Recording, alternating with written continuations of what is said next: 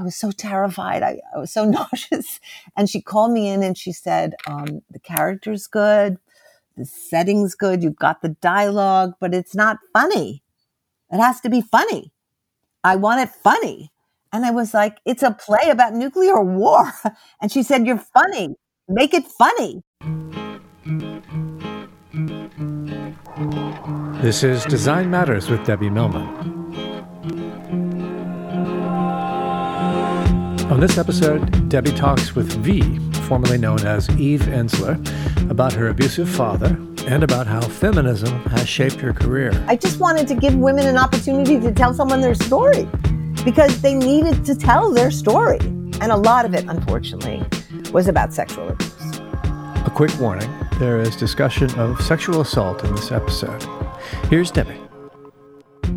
Eve Ensler is no more. After she finished her latest book, The Apology, written from the point of view of her father, who physically and sexually abused her when she was a child, she changed her name. Eve Ensler is now simply V.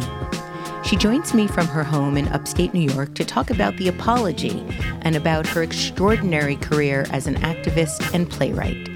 V is the author of the Vagina Monologues, which first appeared off-Broadway in 1996 and has been performed around the world ever since.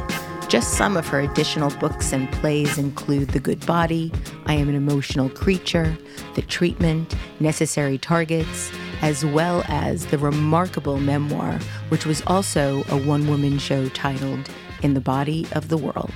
V, welcome to Design Matters. Oh, I'm so happy to be here with you, Debbie. I love your show, and I'm so excited to have a conversation. Oh, thank you. I'm so honored that you're here. V, I understand that you have a singing street dog from Tijuana named Pablo. What does he love sing? That you know that. Well, what does he sing? Well, he sings just about everything, but his favorite song is Happy Birthday, without a doubt. And there is never a moment that anyone sings Happy Birthday that he doesn't join in. He's quite astonishing. And he's an empath. Oh. He's really one of the most special creatures I've ever met. He comes from deep, deep within him, and he fully commits himself to every song with the greatest passion. And it wipes him out afterwards. He gets really tired. Where did you find him? Did you find him in Tijuana, or did he come from Tijuana? A really lovely woman who is devoted to rescuing animals was here. And I was really hungering for a dog.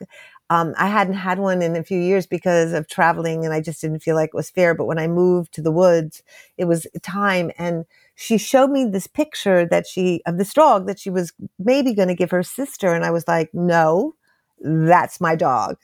I know that's my dog. And she was so kind because I was performing in the Body of the World at the time. So she and my son, they had the dog trained for me. And then the day after the show closed, they bought Pablo as my present. And oh my God, he is such a special, special, special being. Dogs really do have the ability to transform how a person loves. I had 2 dogs for quite a long time, and I credit them with opening my heart. I really think it's true. I mean, there's a generosity, there's a devotion. I'm actually kind of working on this piece that it's now in his voice. It's going to be his book. Interesting. Yeah, and he has friends from all over the world, you know. But in one of his friends' adventures, he talks about devotion and how people don't understand devotion. And they always misinterpret it. Like they say, you know, oh, you're acting like a dog in this kind of condemning and undermining kind of way, when in fact, devotion is a high level of intimacy and emotional achievement. And I think he teaches me so much about devotion and what devotion to anyone or anything really means. It's so beautiful. I can't wait to read it. Ordinarily, I start my interviews with my guests' origin story and journey along into their education and career, obstacles and triumphs. And there is, for the most part, a narrative arc that I follow and usually end the interviews with my guests' most recent work. But in order to really do your life story justice in the best way I can in an hour or so, I decided to start with your most recent book and then go back to the beginning and then move ahead into your future. And last year, you published a memoir titled The Apology, where you imagined what your now deceased father would say to you if he were able to apologize for the sexual and physical abuse he inflicted on you as you were growing up. And you begin the memoir with a simple dedication for every woman still waiting for an apology.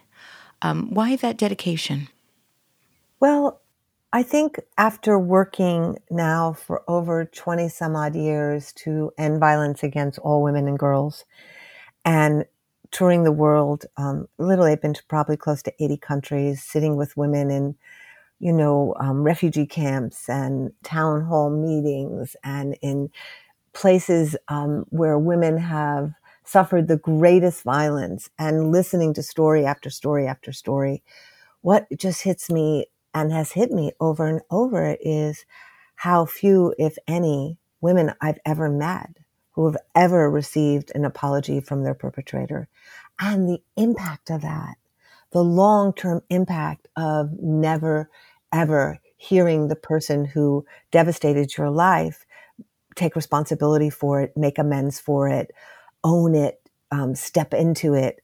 And I think there is a longing, there is a yearning in so many women for that apology, for that reparation. In the same way that if we look at what's happening with Black Lives Matter right now, there is a longing for apology, for acknowledgement, for reckoning, for reparations, and the same with Indigenous people who were here at the beginning of this country. And I think what really hit me as I've listened to women is there's not even the expectation of that apology, right? Yeah. There's not even the belief that that's even remotely possible in any realm. And that feels outrageous to me, Yeah, I read that you've been disappointed by the self-pitying public apologies over the last 2 years by men accused of abusing women, and stated that you haven't seen a single man reckon with what he's done. Do you think it's too much to ask that abusers could use your book as a blueprint for an apology done right? Well, there was this wonderful journalist named Decca Aikenhead who did a wonderful piece on the book when it first came out in London. And she said she suggests that every survivor send this anonymously to their perpetrator, which I thought was a genius idea. It's been really an interesting journey with this book. And it's really been surprising because what's been surprising is how many men have responded to it. How many letters I've gotten from men, how many male journalists or male reviewers seem to understand it, and how many men, it seems to me, are looking for a way to come to terms with what they've done, with bad behavior, with a history that is plaguing them on but don't have the means, don't have a method. And I'm more optimistic since writing the book that there could actually be a time where we begin to move into a time of reckoning. I mean, I think that's happening in terms of racial justice right now, that we are moving into an all-out uprising reckoning. And I think Me Too was the beginning, perhaps, of the next stage of a reckoning around sexual and physical abuse. But I think it's going to require a lot to get there. And I happen to feel that without that reckoning, I don't really know how we go forward. I don't know how real change happens. I was watching the TED Talk that you gave back in December at TED Women, and I don't know if you have read the comments on your talk that's currently up at TED.com, but there's a man that comments who wrote in and both disclosed that he had been abused and then also that he was an abuser. Mm-hmm. And I thought that was a remarkable result of someone hearing you talk and then having their own reckoning. It's a really remarkable comment. But, I've gotten a bunch of those letters, really deep, deep letters from men who have done things that they're really ashamed of and feel bad about and need help with. And my dream, and I was building toward this before COVID happened, is to do a group with men and follow the 4 stages that I wrote about and talked about in the TED Talk and film it so that we have a kind of model of a group that men could look at and then begin to do in their own communities in their own way. And I think this is really such an exciting idea to me, because I think one of the things I have learned about this whole process of apology is that it's for you. It's for you, the perpetrator, in so many ways, more profound than it even is for your victim, because all of us walk around with the residue and the guilt and the shame and the pain and the remnants of harm we have caused in other people. There's shards of it. It's in our makeup, it's in our being, and it impacts our daily interactions with people. And I think if we could create processes and groups and ways that men could begin to do these reckonings without being totally shamed, without being totally judged, without being, gotcha'd, but a really deep, profound reckoning process that went on for some time, I think it is the way forward. There's a sort of reparative type of justice that occurs when something like that can happen. And I think at this point in time that the only justice that really is going to move us forward is reparative justice, right? I think everybody is born into racist patriarchy, right? Everyone is born into this programming, into this DNA. And as a result of that, we are all either consciously or unconsciously, accidentally, or because we've done something, that we meant to do, we're all part of that story. And I think we've got to start dismantling it and unraveling it. And I think the way we do that is to begin to go deeply into ourselves and look at the roots of it. When did it begin in us? What made us the kind of man who was capable, like my father, of raping me, of beating me, of abusing me, of destroying me, and then really looking at what did he do? What are the actual detailed accountings of what he did? Because so many men who even have pretended to take responsibility, well, I'm sorry if I hurt you, or I'm sorry if I abused you, that doesn't mean anything. Right. It's really looking at the details of what you've done, the actualities of what you've done, and then looking at what are the impacts of that. Feeling what your victim felt, going inside and feeling and sitting with the suffering you've caused, and then making amends. And I think that process is deep and it takes time, but it's also so cleansing and so liberating and allows one to begin a whole other kind of life. I want to talk a little bit about your upbringing. You were born in New York City, but were raised in the northern suburb of Scarsdale, New York.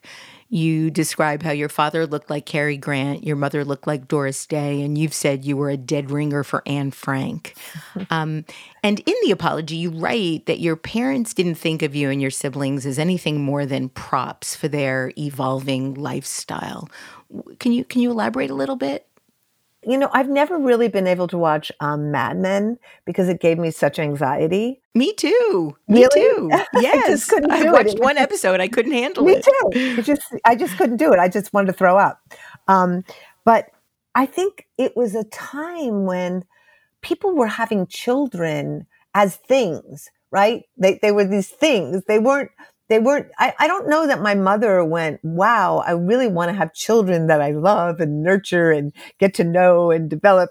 It was what you did. Right. To be honest, that whole thing, you were meant to be seen and not heard. You were meant to disappear at cocktail hour.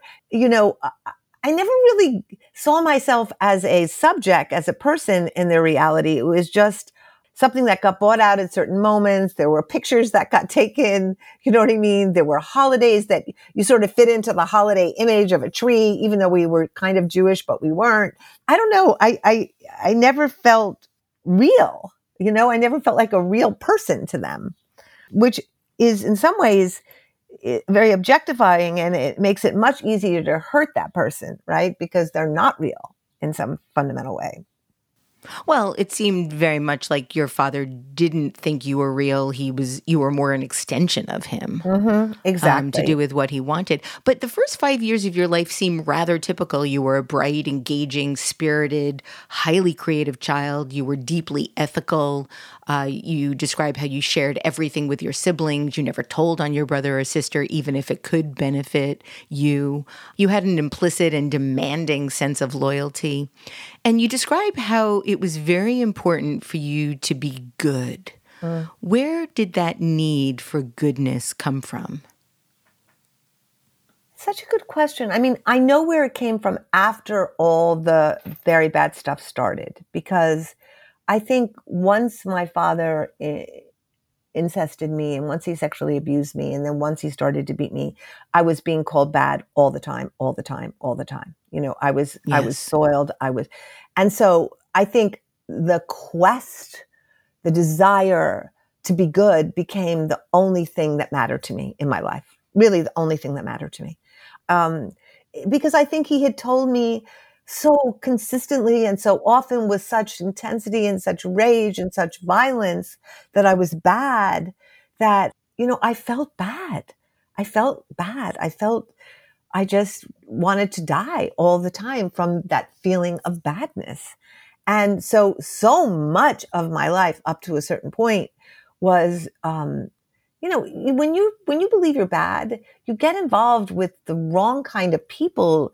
And the reason you're involved with people is to prove that you're good and to get them to agree that you're good. But you often pick people who aren't capable of doing that, right? Right. But it's also, you kind of become a endless pool of need. You know, you can't really get somebody to get you to feel that way. It's super hard to put that on someone else. It's impossible, and it's not their job, right? Yeah. And it's your job to decide you're good, and it's your job to determine your worth and your value, and yet it takes so long to figure that out. Oh my God, so long. I'm still working on it, 59. Yeah. Well, I tell you, once you get into your 60s, something happens. I promise you. That's what I've been hearing. I'm close, not quite, but close. Your father started to abuse you when you were 5, which is just unthinkable. It continued until you were 10, all the years of sort of your brain forming. When he stopped abusing you sexually at 10, he began beating you physically, and this went on daily. You described the transformation from bright young child to abused 10-year-old girl in The Apology, and how your father worked daily to destroy your character and break your will. And though I know it's difficult, I was wondering if you might read a short excerpt of what that transformation was like. Okay. You moved like a ghost. You rarely lifted your head and hardly spoke. You never washed your hair, and it was always stringy and dirty. You were unable to concentrate in school and did poorly in class. You could not pass an exam. You seemed unable to remember or contain anything at all.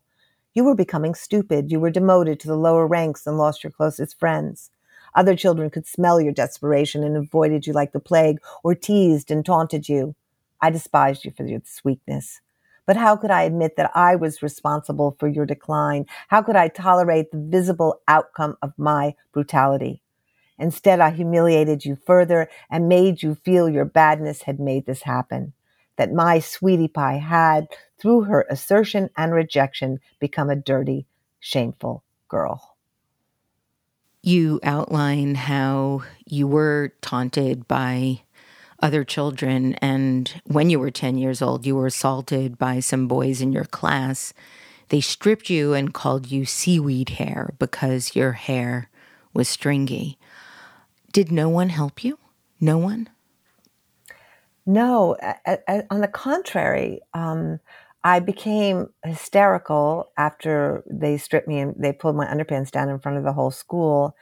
And my parents were called in, and my father immediately began to say and demand what I had done, what slutty, horrible thing I had done to get them to do this to me. And I wasn't believed. and I was wrong and I was the reason it happened. And then for weeks after, I would go into the cafeteria and they would call me slut and they would call me dirty, stringy hair. And it was horrible. But I think what we know, those of us who have been abused sexually particularly, is we start to radiate this strange, desperate energy that really begins to attract more abuse. And whether it was working in prison for 8 years or working in homeless shelters, I cannot tell you how often I hear the story of a girl being abused by her father or uncle or somebody in her family. And then that just decimation of self. And then how it begins to attract rapes and abuse from all kinds of other people. And it's almost like a pheromone. It's something you're sending out. Yeah, absolutely. That says you're broken, that says you've been destroyed. You're worthless and you can be taken, you know. I remember many, many, many years ago, I used to, for business, have to rent a car quite frequently.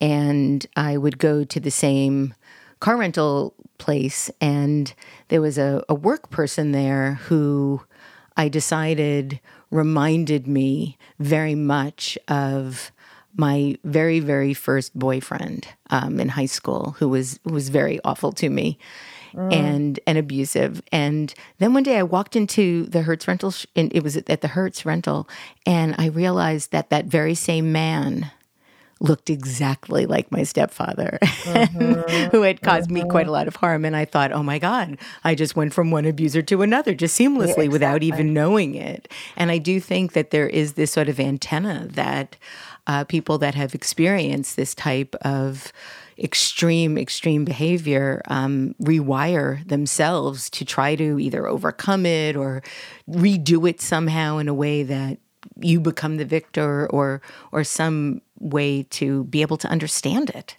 I think that's one part of it. And I think there's another weird part of it, which is it's very suicidal. It's like it's already happened. You've lost any agency over yourself. So the world might as well just do it to you. Right. There was a part of me that had given up on myself, right? That just assumed that's what was coming my way. That's what I deserved, right? That's how bad it was. Yeah, you write about how you learned to separate from your shame and terror by constructing an alternative persona that developed the capacity to feel nothing, and you learned how to disappear. Do you have any sense of how you did that, or was it just sort of subliminal and happened organically because of what was happening? I think it began when I was being incest, that I left my body, and I just think I left and I was above myself and I floated out of myself because it was too much.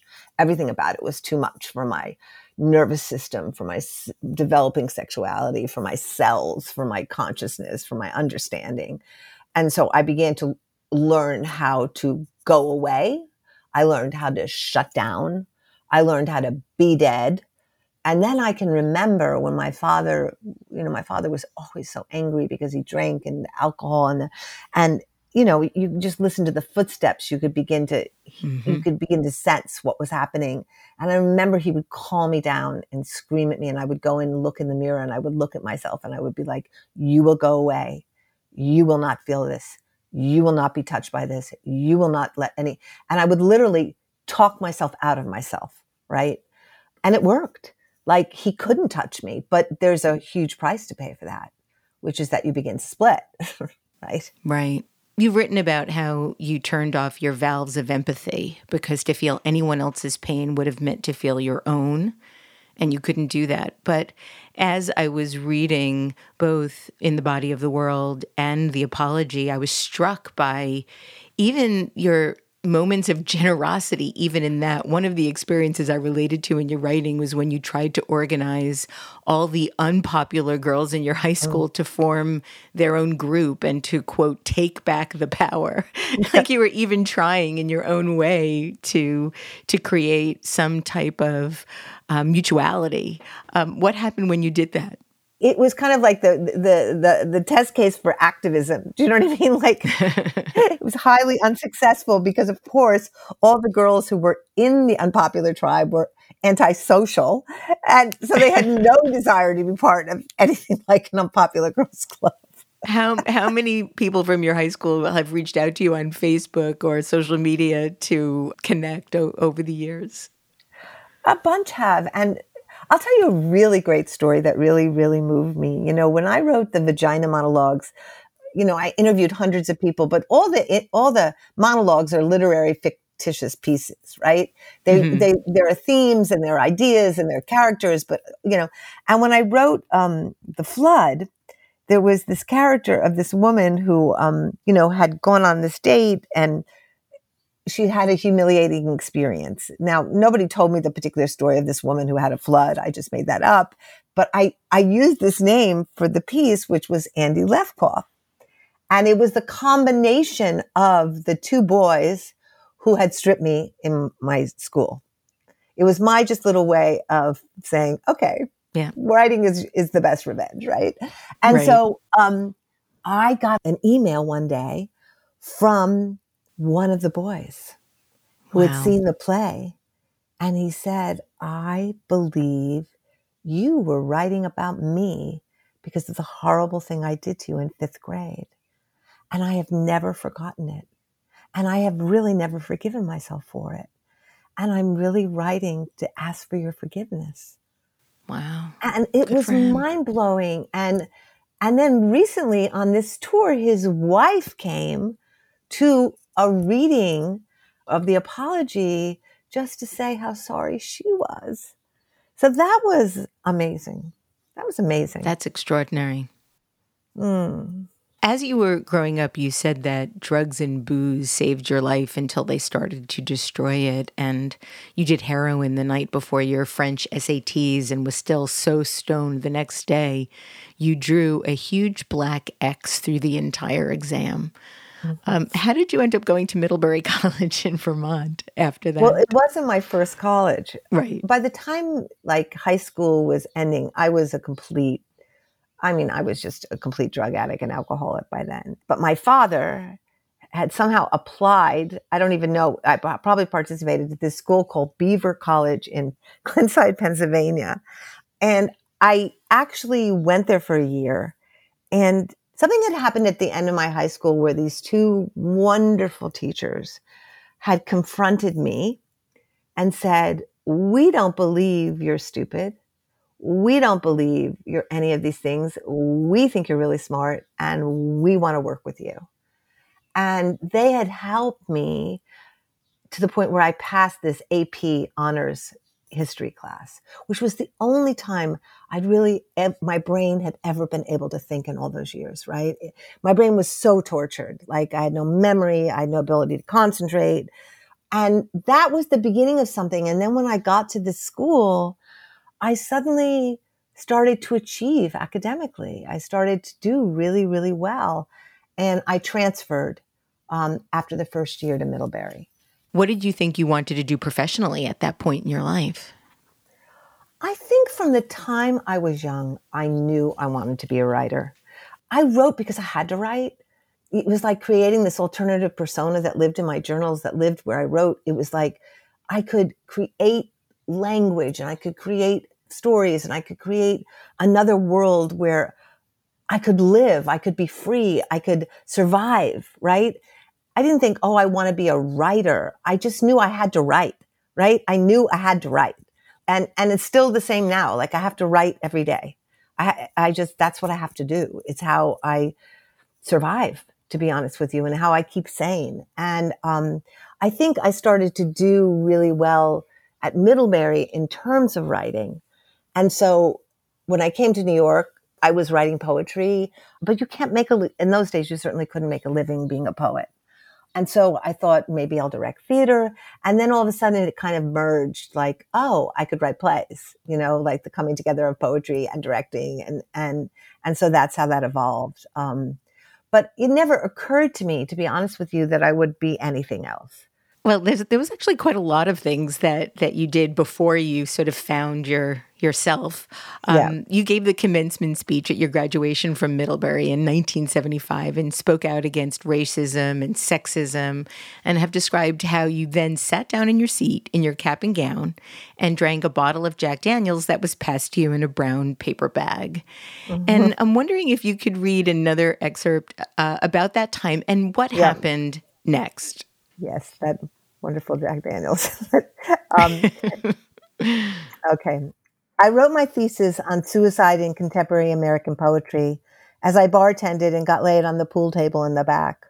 I was a caretaker in a Chelsea house for schizophrenics and a group leader in a homeless shelter on 30th Street. I followed Joan of Arc's route around France and took the train to Rome at midnight and wore spiky high heels for an Italian leather dyke. I took acid for 3 days on the train from Montreal to Vancouver, where I had a one-night stand with a famous Muslim jazz player who seduced me with his saxophone and prayerful calling. I found my way into rape refugee camps in Bosnia, wore a burqa into the Taliban's Afghanistan, drove espresso pump through landmine roads in Kosovo. I had to see it, know it, touch it, find it. Maybe I was playing out my badness or searching for my goodness or getting closer and closer to the deepest inhumanity to try to understand how to survive the very worst we are capable of. This part of your story is so incredibly heartbreaking. One of the many places I cried in the apology was how you describe how you were accepted to a very prestigious graduate school, but because you didn't have any money and your father wouldn't help you, you couldn't go. Where were you accepted? You don't ever reveal that, and I'm just wondering if you would mind saying. I was accepted into Yale. Yeah. Wow. Yeah. Wow. Yeah. It was really one of the most devastating moments, But if I look back, Deb, it took me on a whole other journey. It took me on a whole other journey, and I don't regret it one tiny bit. I had to survive. I had to make a living. I had to find a way I had no money. I had no support. I had nothing. And I had years where I had to struggle and struggle and struggle and struggle. And those years made me. They created my character, and they made me much, much more connected to working people, to people in struggle, to people in suffering than I ever would have been had I gone to Yale. And so I lost the connections. I lost the network. I lost the pipeline to success, right? But in a way, it opened my soul. It took me on a journey to the most amazing places in the world. I never would have written the Vagina Monologues had I gone to Yale. Never. Really? Really? Nope. You don't think so? I don't think so. I think I would have been carved into a much more traditional path. Do you know what I mean? And I would have learned what the limitations were and how to be careful of them. But because there was no one supporting me, and there were people actually that came along who supported me. I just invented my life because I had to, right? And there's something about that it's very, very hard, but I highly recommend it because you end up as yourself. Well, 3 years later, you married Richard McDermott, a 34-year-old bartender who convinced you to enter rehab. And you said that putting down the bottle and the drugs was the hardest thing you ever did. And at 23, you were sober, totally broke, and with nothing with which to self-medicate. You lived in a fourth floor walk up on Christopher Street. I lived on a fourth floor walk up on 16th Street, by the way. Really? And you sold and you sold Avon to drag queens in the neighborhood and taught writing in Harlem at a school for pregnant girls. Then you got pregnant, but you had a miscarriage. How were you managing? How were you living day to day? I was the most anxious, crazy person. Fortunately, there was a 12-step program. I meagerly put my money together, and I had a therapist. But I was so anxious. But I'll tell you, one of the things that happened shortly after that is that my ex-husband's son came into my life. Mark Anthony McDermott. And he was 15. And he was the most precious, just extraordinary being. And I related to him so deeply because he had also been through the most challenging, the most devastating and abusive childhood.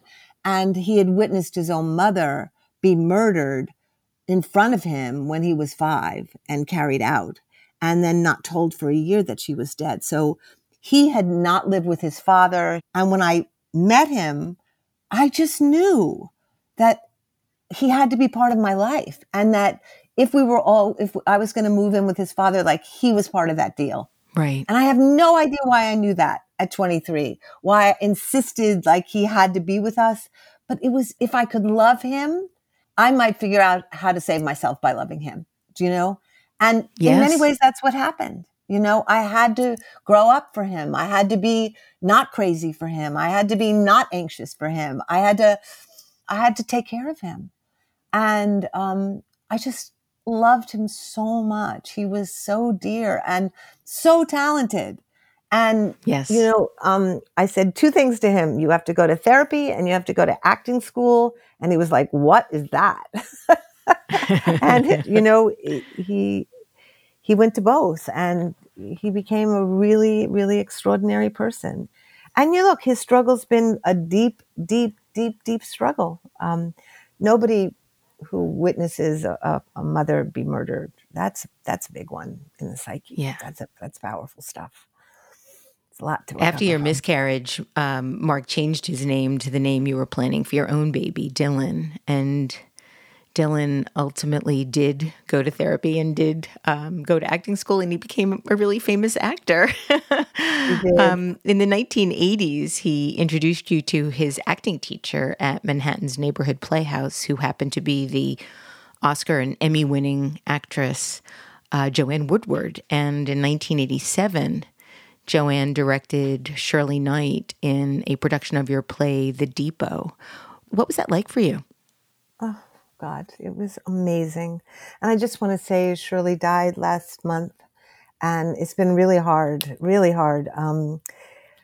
She was so brilliant. And Joanne, you know what it was like? It was like being raised by the 2 greatest divas in the American theater. That's what it was like. It was, It was this unbelievable fortune that came to me. And Joanne was the most nurturing, but she was also strict. She was also rigorous. I remember I handed in the first draft of the play, and I was so terrified. I was so nauseous. And she called me in and she said, the character's good, the setting's good, you've got the dialogue, but it's not funny. It has to be funny. I want it funny. And I was like, it's a play about nuclear war. And she said, you're funny.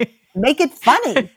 And it was such a teaching, because I did make it funny. And by the time we finished touring that play all around America, at the Kennedy Center, everywhere, it was a comedy. But the message of working to build towards nuclear disarmament and stopping the arms race and reversing our course was coming through that. So people were getting the message without me banging them over the head. And the 2 of them just taught me so much. That was my training ground. That was my beginning. And they stood by me, and they pushed me, and they loved me into being a playwright.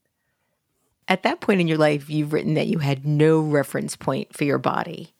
And as a result, this is when you began to ask other women about their bodies, and in particular, their vaginas, as you sensed that vaginas were important. And this led you to writing the Vagina Monologues, which was first performed in the basement of the Cornelia Street Cafe in Greenwich Village in 1996.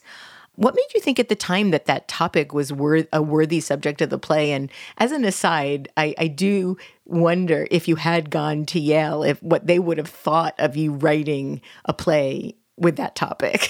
Yeah, that's what I'm saying. I don't think it would have been like, oh, goody. you know, Vaginas, yay! yeah, it's like people always say, like, what country did you go to that they were happy about the play? I was like, there's never been a country that the play went to where they were like, oh, yummy, the vaginas are here. That has never happened. But, never. That was never occurred. But, I was interested. One of the things I've always believed is that if you follow your own curiosity, if you follow your own bliss, if you follow like what interests you, what you care about, you will write the best thing. So I was interested in what women thought about their vaginas. And everything that women said to me was so surprising, so startling, so amazing, so shocking, so funny. I remember the first woman I ever talked to, I said, well, do you ever talk about it? And she said, well, my mother used to tell me, don't wear underpants underneath your pajamas. You need to air out your pussycat. And I thought, oh my God. Oh my God. And it was like that. Like every person had something wild like that to say. And I thought, this is amazing. I feel like Pandora's box, literally, we're opening it up. And these stories that no one had told anyone before, right? And what was particularly amazing is when I first started doing this show at here downtown, women would line up after the show, literally line up to tell me their stories. Like They had to tell me. And it got to the point that like literally I was inviting women over to my apartment and I felt like Dr. Ruth, like women, hours of the day, women were, and part of it was I just wanted to give women an opportunity to tell someone their story because they needed to tell their story. And a lot of it, unfortunately, was about sexual abuse. Yes. A lot of it. For anybody that's seen the vagina monologues, you also then begin to have a story about seeing the vagina monologues. It's a bit meta, but I think it's really universal. Since 1996, the play has been translated into 48 languages. It's been performed in over 140 countries, including sold-out runs at Broadway's West Side Theatre and London's West End. You won a Tony, you won an Obie. The play ran for over 10 years in the UK, Mexico, and France. In 2006, the New York Times called the Vagina Monologues the most important piece of political theater of the last decade. Celebrities who have starred in it include Jane Fonda, Whoopi Goldberg, Idina Menzel, Glenn Close, Susan Sarandon, Cyndi Lauper, Sandra Oh, Oprah Winfrey, Gillian Anderson, many others. I've seen the show twice, once with you performing the piece in its entirety and once starring Alanis Morissette. What was it like at that time for you to become suddenly so successful? It was shocking. It was just shocking. I mean, first of all, if you had said, what would be the piece that will bring you success? It would never have been, in my wildest imaginations, the Vagina Monologues. But what was really, really exciting about it was the beginning of the building of this amazing movement and community of women. Yes. That was so wildly exciting. The first V-Day we ever did, which was at the Hammerstein Ballroom, which seats 2,500 people, right? I had invited all these amazing actors to perform it, and no one had done it at that point. And Marissa Tomei had come to see me perform it with Joanne Woodward and Paul Newman, if you can imagine. Yes. Okay. And I went to her first because she had seen it. And she said yes. And once I had Marissa, then I could go to the next person and say, but Marissa Tomei is doing it. And they're like, really? All right, I'll do it. And then I'd say, but Marissa Tomei and Whoopi Goldberg are doing it. And then, and it grew and grew and grew. But the night we performed it, okay, it was totally, just imagine this in the 90s, totally packed, 2,500 people. Boy George was there. It was just like the wildest scene you've ever seen. None of those women had ever said vagina publicly, had ever done anything like that. So everyone was like vomiting and just completely freaked out backstage. And every time one woman would go out and do her monologue, everyone would be watching on this monitor. They'd all hold hands. They'd all scream and yell. And it was the most beautiful sisterhood of support, of love. And I'll never forget Glenn, who I love so much. I had asked her to do the reclaiming cunt piece because it was really about taking that word back. And of course she was like, what? Are you crazy? My mother will never talk to me. And she hung up the phone and she called me back 2 weeks later and she said, I really get it. I said, I just want you to go out there with little glasses, being all waspy. And by the end of it, I just want you to, and she did. And when She did. she ripped open that word. And by the end, the entire 2,500 people were screaming, "God!" And it was like the roof of that theater blew off that night. It blew off. And to me, it was the beginning of the movement to end violence against women and girls. Now, there had been many women, of course, working on it before me. And we're always in a line and a chain of sister after sister supporting sister, right? Our movement goes back to African American women who were fighting slavery, right? It goes back to that's when that movement began. And then there's each stage of our movement. And now we've moved into Me Too. But to be in that movement for that chunk of years, doing the play, spreading the play, getting women to share their stories, talk about their stories, break the silence. It was glorious. It was beyond a dream. I don't even know that I could have had that dream, you know? You founded your nonprofit, you mentioned V-Day, after the Vagina Monologues debuted, and this effort, as well as your subsequent effort with 1 Billion Rising, you're building the City of Joy in the Congo. It's been a force in the global fight against gender violence. And yes, there have been other movements, and we hope that there'll never be a time when we don't need these movements. But you have done more than most. You've raised over $100 million to help eradicate sexual violence. You've helped lead the conversation and educate millions of people about these topics. You've empowered women all over the world. What made you decide to go to the Congo? Well, I had been in Bosnia, I had been in Kosovo, I'd been in Haiti, I'd been in Afghanistan. I'd been in war zones where women were being systematically raped as a tactic of war. And I was really obsessed with it, to be honest with you, because I could see the pattern spreading as a tactic to destroy women all over the world. But what happened was the UN, someone from the UN called me and asked me if I would interview Dr. Denis Mukwege. And I was so shocked that anyone from the UN was calling me. And I actually didn't want to do it because we were already working in Afghanistan and Bosnia and Haiti and all these places. And we just didn't have the bandwidth. But then I read his resume and I was so moved by what he was doing as a gynecologist, what the fight he was in the midst of, that I agreed to interview him. And it turned out to be this amazing interview at New York Law School for like 500 people. And you know, when you meet someone and you feel like they are on some level of transcendent radiance and what the work they're doing is so mind-blowing. I mean, his eyes were literally bloodshot from all the horrors he had been seeing. And he just said to me at the end of the interview, would you come? Would you help us? You're the only person I know who's talking about vaginas. And I'm trying to talk about what's happening to the vaginas of women in Congo. And if you could come, if you could be with us, maybe you could help bring the word out. Maybe could you come? And so I did. And I have to say that trip to the Congo, the trip to Pansy Hospital, what I saw there was it was just the most devastating, shocking, intersectional reality of racism, colonialism, capitalism, sexism merging in this horrifying cauldron, and all of it was being enacted on the bodies of women. There were hundreds and hundreds and hundreds of women in the hospital, all of whom had been raped, all of whom were leaking, all of whom's bodies were destroyed from rape. And he was there by himself trying to figure out what to do.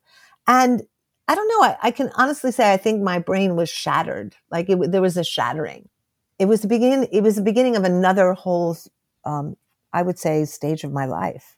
I mean, Dr. Mukwege has gone on to win the Nobel Peace Prize, and Christine Schuler-Descriver, who is the most extraordinary activist leader woman who I met when I went there. The three of us became very, very close and decided that we would, create this place called the City of Joy. And it's been one of the most beautiful, beautiful experiences of my life. And it's truly turning pain to power. It's a place of radiance. You've said that inside the stories of the unspeakable violence, inside the women of the Congo was a determination and a life force you had never witnessed. For our listeners that might not be aware, can you talk a little bit about City of Joy and what it is and how it came to be? Well, the City of Joy is in Bukavu, which is eastern Congo, where most of the conflict has been. We opened it 10 years ago. Christine and I spent weeks and weeks going everywhere, asking the women what they wanted. What they wanted was a place where they could heal, where they could transform, where they could learn, where they could become leaders. And so it became our desire to build a place called City of Joy, where the women could literally turn their pain to power. And it hosts 90 women for 6 months at a time. Everything is paid for, their food, their comfort, their healing. They go through an incredible program of therapy through art, through theater, through dance, through music, and through basic therapy. But it's all group therapy because all healing is done in community. They learn their rights. They learn permaculture. They learn self-defense. And they go from being victims to survivors to leaders over the course of those 6 months. We were able to get this amazing land. So we have 350 hectares called V World Farm, where women then go afterwards to become permacultural farmers. And they learn how to really be the best kind of farmers in their own communities. Some stay at the farm. Many go back to their communities where we help them buy and purchase land, where they then begin their own collectives in their communities with other women who graduate from City of Joy. And they then begin to create these farming communities, and they become leaders in their community where they bring the skills and the teachings that they've learned at City of Joy, and where they vet other women who they send to City of Joy. So it's this very, very eco-friendly system of people who graduate, bringing other people in, who bring other people in, and it's sisterhood passing on to sisterhood. And, we've now graduated, I think, 1,400 women, and it's unbelievable. The women are just doing so well. They've become leaders. They run collectives. They've become nurses. They become doctors. They become, and what I'm most proud of is City of Joy is owned by the Congolese. It's run by the Congolese. There are no outsiders who work there. They have professionalized an entire staff. It's theirs. It's completely theirs. And, our work on this side of the water is to find the money to keep them going. But, it's been, one of the most beautiful, beautiful, beautiful projects. And I think now, after these years, we're ready to start to see whether we can start developing more City of Joys in other parts of the world. V, talk about a purpose in life. What have the women of the Congo and the work that you've done there taught you? Wow. Well, first of all, they saved my life. Okay. Because when we were opening the City of Joy, right around the time we were supposed to open it, I got diagnosed with stage 3/4 uterine cancer. And I came very close to dying. And Yes. I had 7 organs removed, and my body rearranged. And I went through 9 months of utter upheaval, chemo and infections. And I had made a promise that we would open City of Joy. And so Christine and I, literally, we joke about this all the time. She was having nightmares in the Congo because there's no water, there's no electricity, there's no road, there's no infrastructure. I was dying. But we would get on the phone and I would say, everything's great. The money's coming along. And she would get on the phone and she would say, everything's great. We would just lie to each other. And literally our lies kept us going. But what have they taught me? There's a woman at City of Joy that I want to talk about because she is my bodhisattva. She teaches me everything I need to know about life. And she has blessed me with being able to tell her story. She wants me to tell her story. Her name is Jane. She changed her name too. And she had suffered unbelievable pain in the Congo. She had been taken. She had been raped very, very badly multiple times. She went to Pansy Hospital. She was there for years where they did many, many surgeries. She went back, and then she was raped. And the second time she was raped, they tied her to a tree for a month. And basically, she had a baby in that time, and the baby died inside her. Her body was destroyed. Her story's in the film City of Joy. And by the time she was brought to City of Joy Hospital, her body was in a basket. It was completely poisoned. It was destroyed. And Dr. McGuege always says there's just no reason she lived, except that her spirit is on such a high level of consciousness. And she was one of the people who guided us in saying that they wanted a City of Joy. And she was in the first class of City of Joy and has become one of the greatest leaders at City of Joy. And her spirit and her brilliance and her vision and her intensity and her force of love that pours out of that woman is one of the most awe-inspiring things I've ever seen in my life. And what she's taught me is that there is a grace that can come. There is a vitality that can come from our suffering when we turn it towards love, when we turn it towards nurturing, when we turn it towards lifting up our sisters. And, you know, if you walk through City of Joy at any time of day, you will hear the most beautiful drumming, the most beautiful singing, the most beautiful dancing. And there's a spirit there that it just feels holy. It feels from some other dimension. And it's healing. It's healing. Whatever that energy is, it's the force of women who have turned their suffering into medicine. And they've taught me that it's possible. It helps make one's life make sense. Yeah. In 2004, you published The Good Body, which you've described as an account of your own tortured relationship with your body. And you declare that the pattern of the perfect body has been programmed into women since birth, and go on to state that what is far more frightening than narcissism is the zeal for self-mutilation that is spreading and infecting the world. And I'm wondering if you could read a short excerpt from the book about this. Okay. I have been to more than 40 countries in the last 6 years. I've seen the rampant and insidious poisoning skin lightening creams sell as fast as toothpaste in Africa and Asia. The mothers of 8-year-olds in America remove their daughters' ribs so they will not have to worry about dieting. 5-year-olds in Manhattan do strict asanas so they won't embarrass their parents in public by being chubby. Girls vomit and starve themselves in China and Fiji and everywhere.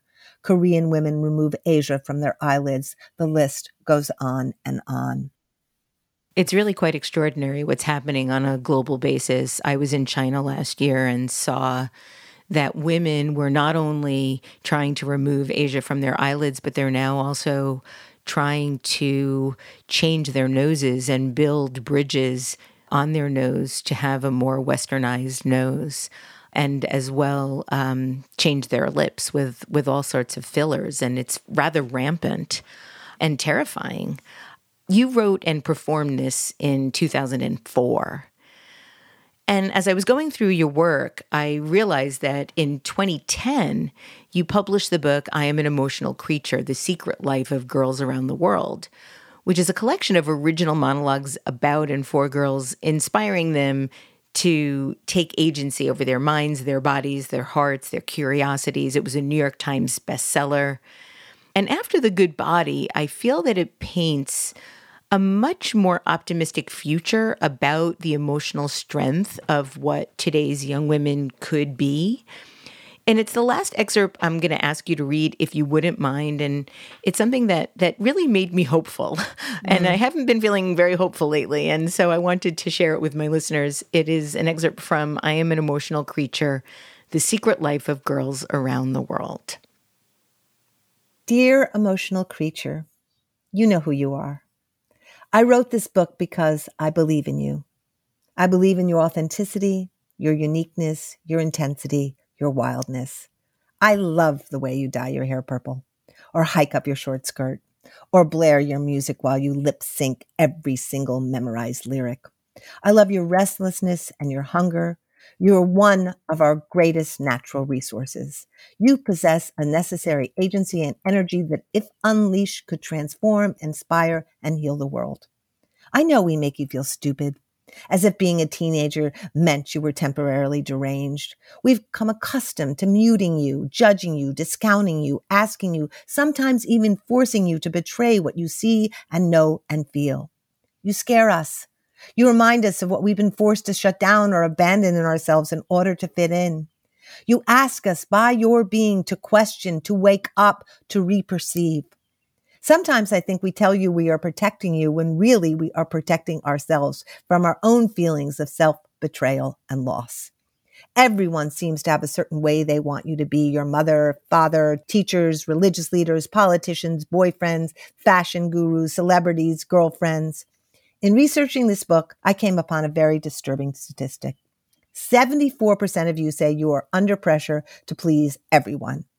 I've done a lot of thinking about what it means to please, to embody the will of somebody other than yourself.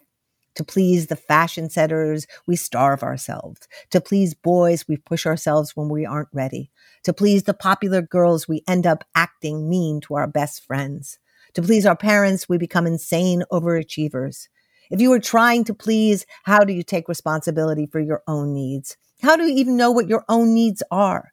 What do you have to cut off in yourself in order to please others? I think the act of pleasing makes everything murky. We lose track of ourselves. We stop uttering declaratory sentences. We stop directing our lives. We wait to be rescued. We forget what we know. We make everything okay rather than real.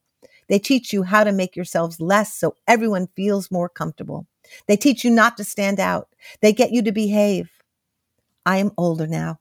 I finally know the difference between pleasing and loving, obeying and respect. It has taken me so many years to be okay with being different, with being this alive, this intense. I just don't want you to have to wait that long. Thank you so much, V. Thank you so much. I love that piece of that book so much. 2010 was a very intense year for you. This is when this book came out. This was the year you were working on the construction of City of Joy in the Congo. You were scheduled to open in May of 2010, but on March 17th, 2010, you discovered you had a huge tumor in your uterus.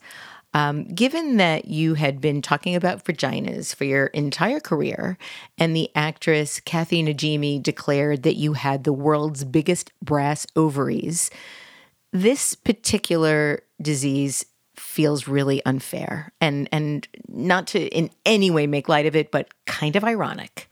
You were diagnosed with stage 3/4 uterine cancer and went through 9 months of brutal surgeries, illness, chemotherapy. You've said that in this time you touched death and it was the most powerful transformation of your life. And I'm wondering if you can talk about how so. Well, I think up until this point in my life, even though there were moments like during the vagina monologues where I felt I came into my vagina and I felt, I don't know that I was fully inhabiting my body. And I think what happened when I woke up from that surgery, it was amazing. I had tubes coming out of every part of my body. I had bags. I was hooked up to machines. I had a scar down my entire torso. But it was the first time in my life that I was a body, that it was fully a body. I was totally a body. And that really began this 9-month journey with that disease of every day dropping more into myself. And to be honest with you, when you sit in a room and a doctor looks over at you and tells you basically that you have stage /3/4 cancer, you kind of die in that moment, right? There is a death that happens in your body.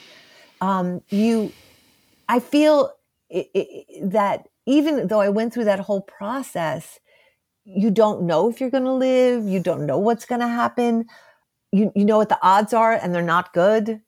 And I think you touch into death in a way where you stop being afraid of it. You're there.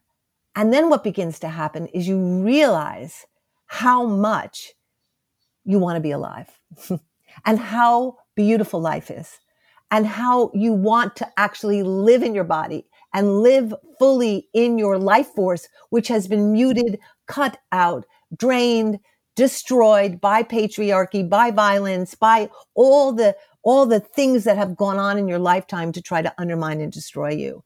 And I actually feel that cancer was the spiritual alchemy that turned my life where it was meant to go. And I don't know that I could have done it without it, because it had to level me in my body so that I finally just became body, if that makes sense, where I was Yes. no more than body. Yeah. Sometimes I think I'm just a head. Yes, no, I exactly. totally get it.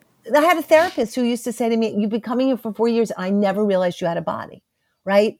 And, because everything's in your head. And it was like, I wasn't in my head. Everything was about my body, whether it was, an infection where I lost 30 pounds, whether it was chemo, where I had to deal with the heat, whether it was just body, body, body. And it was a transcendental experience. It was a shamanic experience. Chemo was an experience where I started to merge and become part of trees and part of the world in a way where I had never, ever been a part of. And it opened the door to I moved to the woods. Me, who had lived in the city for 40 years, I moved to the woods. I had to be with trees. I had to be with river. I had to be with birds. I had to be with sky.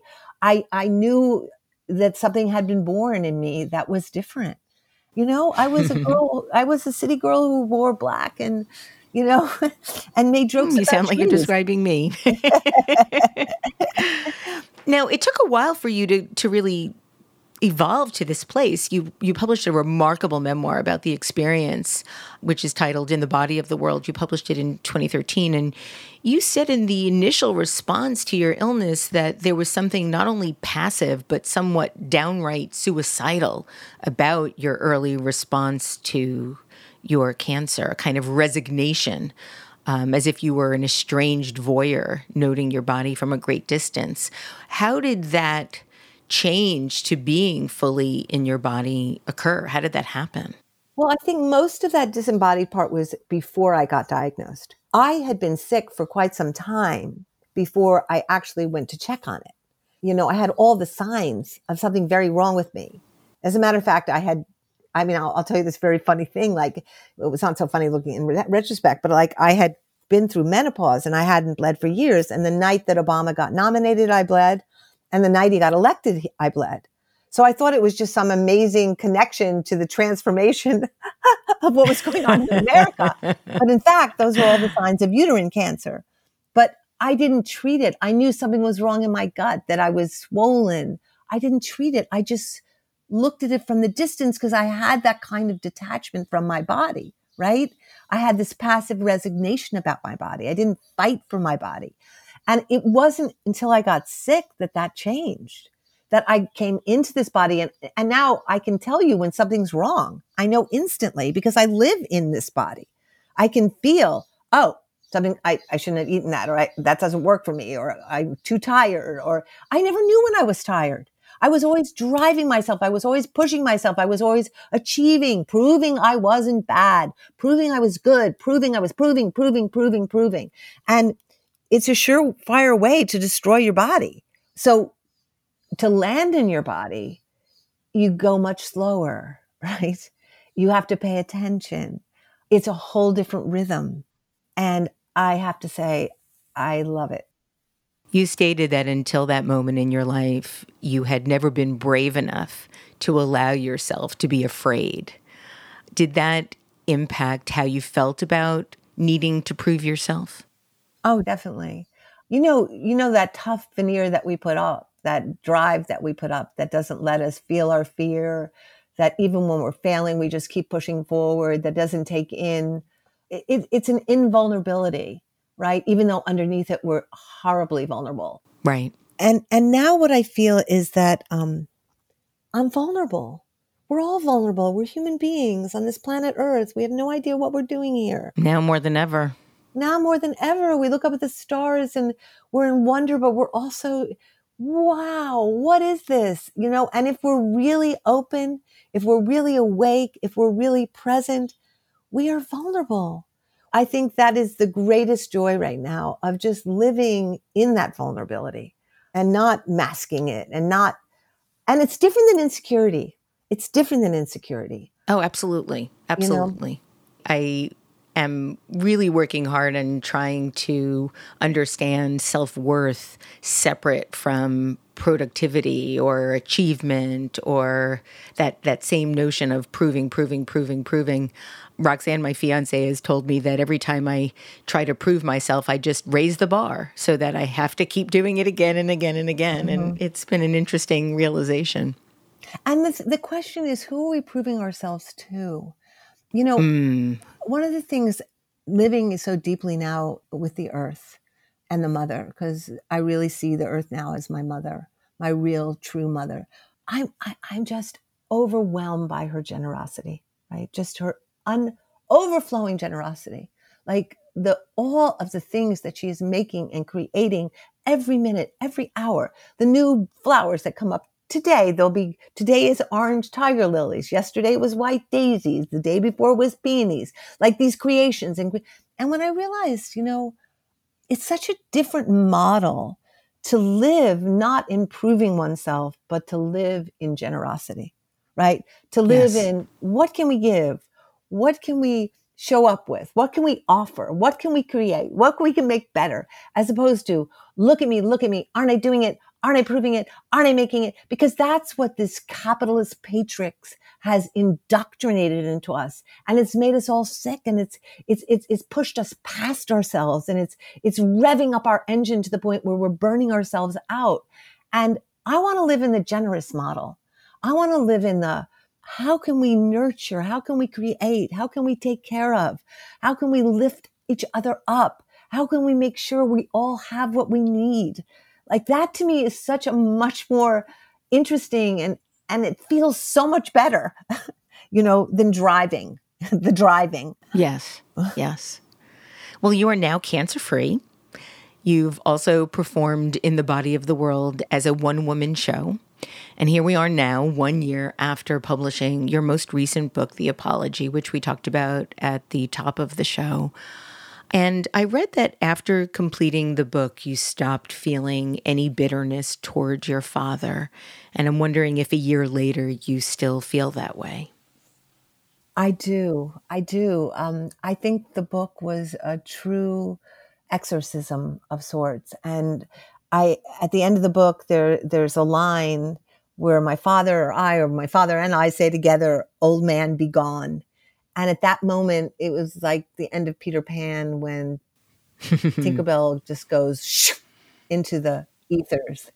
And my father, same thing. He went, and he has not been back. And I feel I have no rancor. I have no bitterness. I got clean. I got clean with him.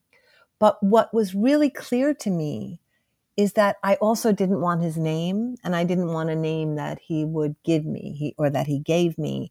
I wanted my name. I wanted the rest of my life to be in my energy, to be with my own trajectory, and not clouded or undermined by his story. And it's really funny. I make a joke like I'm down to a letter and soon I'll be nothing. But it's kind of how I feel. I feel so much of what I learned during the cancer time, and what I'm learning is, how do we keep moving towards that radiant nothing, right? That radiant thing where we are just molecules that pass through us, and where we're of service, where we're of love, but we don't get ourselves caught in the middle there, and it just feels great to be V. It's traveling light, I feel I don't need a suitcase. What made you decide to choose the letter V as opposed to E or any other? I just love V's. I love everything about them. I love the shape of them, first of all, because I feel like they're conduits, right? They're openings and they're invitations, right? I feel obviously vaginas, yonis, vulnerable, voluptuous, vulva, virtuous. I just love words that begin with V's, but I also feel that there is something so deeply, archaically feminine about these, that they are about compassion, they are about connection, they are about openings, they're about they're about the strength of vulnerability, right? The strength of vulnerability, the power of vulnerability. And I think it's an aspiration, right? V is an aspiration. It's who I want to be. And I like the idea that my name is calling me to be better. The last thing I want to ask you about is love, which also has a V in it. You said that you find that you are much more loving when you have not made arrangements about how you will love. And I'm wondering if we could talk a little bit more about that. It's almost like you figured out how to love. Such a good question, and no one ever asked me about it, Deb, so I appreciate it. I think if I'm anything, I'm pansexual. I have always loved women. I've always loved men. I can never really decide, which, and I never was made for monogamy. It just was never right for me. It was a system that just canceled me out, and I could never be faithful to it because my sexuality was what it was. And I don't think I do that well. I'm in awe of people who do really well in relationships, right? I love my aloneness. I love my solitude. I love my privacy. And I love visits. Another V word. When I was recovering from my cancer, I went to Kerala and I went to an Ayurvedic retreat. And I worked with this amazing doctor who really helped me heal with the oils. And at the end of it, he said, do not be in a relationship again in your life. Interesting. You need to now just evolve and go to the next layer of consciousness, have paramours, have visits, have wonderful lovers, but keep your freedom. Your freedom is crucial to where you need to go now in your life. And when he said it, there was both this complete liberation and a little bit of heartbreak because I knew it was true. Do you know what I mean? Yes. And that's where I am now. I closed the door on nothing, but the years of my life when I've been in this state have been without a doubt the happiest years of my life. I also am a huge believer in friendship, and I have the most amazing women friends on the planet. And those women friends for me are the great loves of my life. I've had those friends for years, and I think we don't make enough of the friendship between women and those absolutely. friendships save our life, lift our life, make our life. And I'm so happy I have time for those relationships now. V, I want to end the show with a quote from In the Body of the World. And the reason I want to read it is because I really want to dedicate it to anyone that has ever been robbed of their dignity or their agency or their body. So these are words written by V from In the Body of the World. Those of you who can be naked without a bank account, a known future, or even a place to call home. Those of you who can live without and find your meaning here, wherever here is, knowing the only destination is change. The only port is where we are going. The second wind may take what you think you need or want the most, and what you lost, and how you lost it will determine if you survive. V, thank you for being such a brilliant, badass agent of change, force of nature, and thank you for joining me today on Design Matters. Oh, thank you, Deb. This has been a wonderful talk, and I just so appreciate the depth and care and consideration and love you put into everything you do. Really thank you. Amazing. Oh, thank you. That means so much to me. Thank you. Goosebumps. V's latest book is called The Apology, and you can see more about all of V's work on her website at eveensler.org. This is the 16th year we've been podcasting Design Matters, and I'd like to thank you for listening. And remember, we can talk about making a difference, we can make a difference, and we can do both. I'm Debbie Millman, and I look forward to talking with you again soon. Design Matters is produced by Curtis Fox Productions. The show is recorded in non-pandemic times at the School of Visual Arts Masters in Branding program in New York City, the first and longest-running branding program in the world. The editor-in-chief of Design Matters Media is Zachary Pettit, and the art director is Emily Weiland.